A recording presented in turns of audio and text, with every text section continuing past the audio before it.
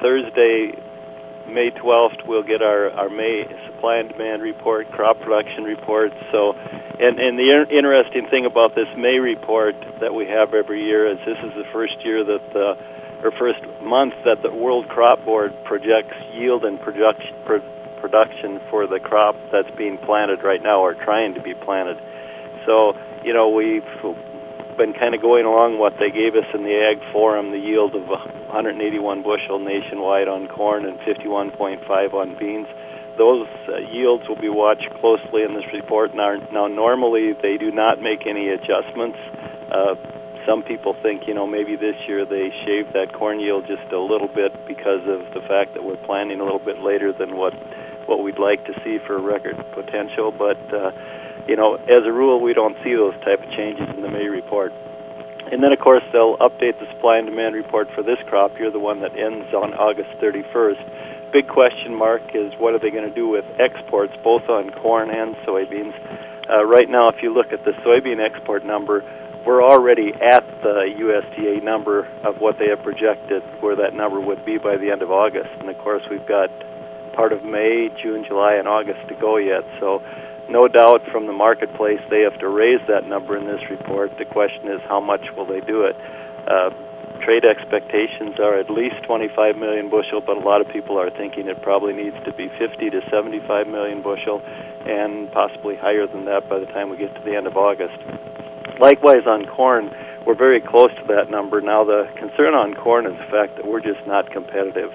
If you look at prices right now, if you're a world buyer of corn, you can probably buy corn $20 to $30 a ton cheaper out of South America than you can out of the U.S. But we still continue to see business, and part of that is the fact that the dependability that they know they can get the product that they buy out of the U.S. And with Ukraine being taken out of the marketplace, right now, some people that need corn have to go where they know they can get it. So going into Thursday's report, ending stocks projection for corn on the April report, 1.44 billion bushel. Trade is looking for that to drop about 28 million bushel. Average trade estimate at 1.412. And on soybeans, our ending stock projection in the April report was 260 million bushel. Average trade estimate has that going down about 35 million bushel to 225. There's a lot of talk out there, I think, in the marketplace that by the time we get to the end of August, a lot of people are expecting this soybean ending stock number to be below 200 million bushel.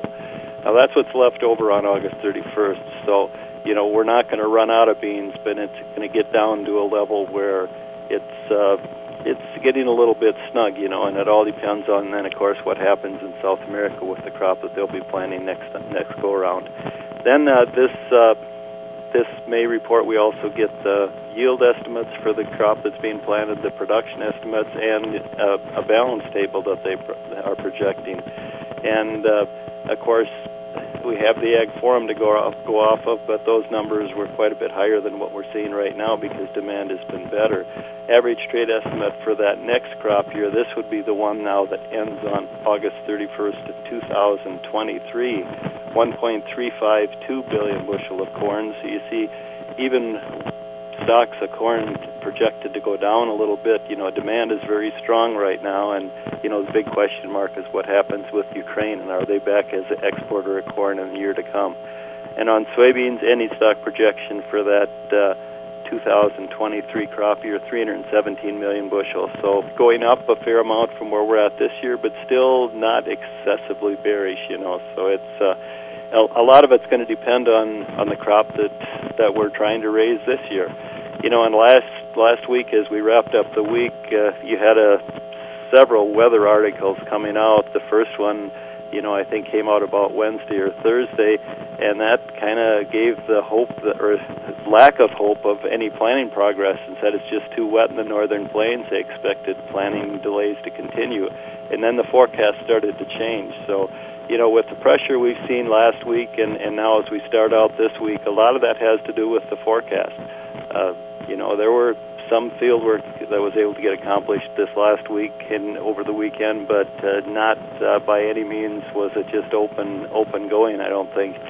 Some parts of the country are better off than others, but the forecast looks for warmer temperatures as we go through the next 6 to 10 days, and for the most part, most of the country has normal to below normal rainfall. Unfortunately, the northern plains, which includes us, we have a chance of rain just about every other day. So, the forecast looks like it's conducive to better planting conditions, and that's what the market is trading right now. Futures market, they're always looking forward.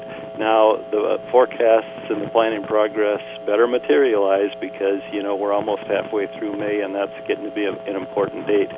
This afternoon, around 2 o'clock Eastern Time, we'll get the planning progress and conditions report. Some folks are looking for that corn planting progress number to jump up to about 30%. That's still well below where we were at a year ago. Last year, I think it was over 60% by this time, and the 5-year average is probably around 44%. Soybean planting progress projected to be around 17 to 18% this afternoon.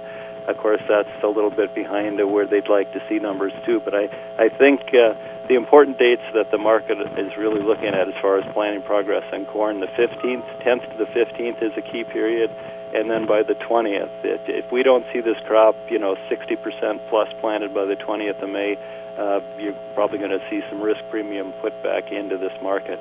And of course, there's parts of the world parts of the country really that are on the dry side. If you look at the winter wheat areas, and then there's parts of the world that are trying to plant row crops or wheat or something, like in North Dakota, and they have too much moisture up there. So, weather is going to be a very key factor as we go through this growing season. Some of the other weather articles that came out late last week, trying to project now what weather's going to be like as we get forward into June and July and August. And, the La Nina appears to be fading and probably going away, which is a good sign. But then there's another factor that a lot of the meteorologists are watching. They call the PDO. And when the PDO is negative, it tends to produce conditions late summer that can be on the hot and dry side. So I don't know if this market is over yet, Matt, but right now the forecast looks like it's going to give us a planting window down the road over most of the country. And once we get the crop in the ground, then it'll all depend on weather as we go through the growing season. Dan Utecht, New Vision Co-ops at newvision.coop.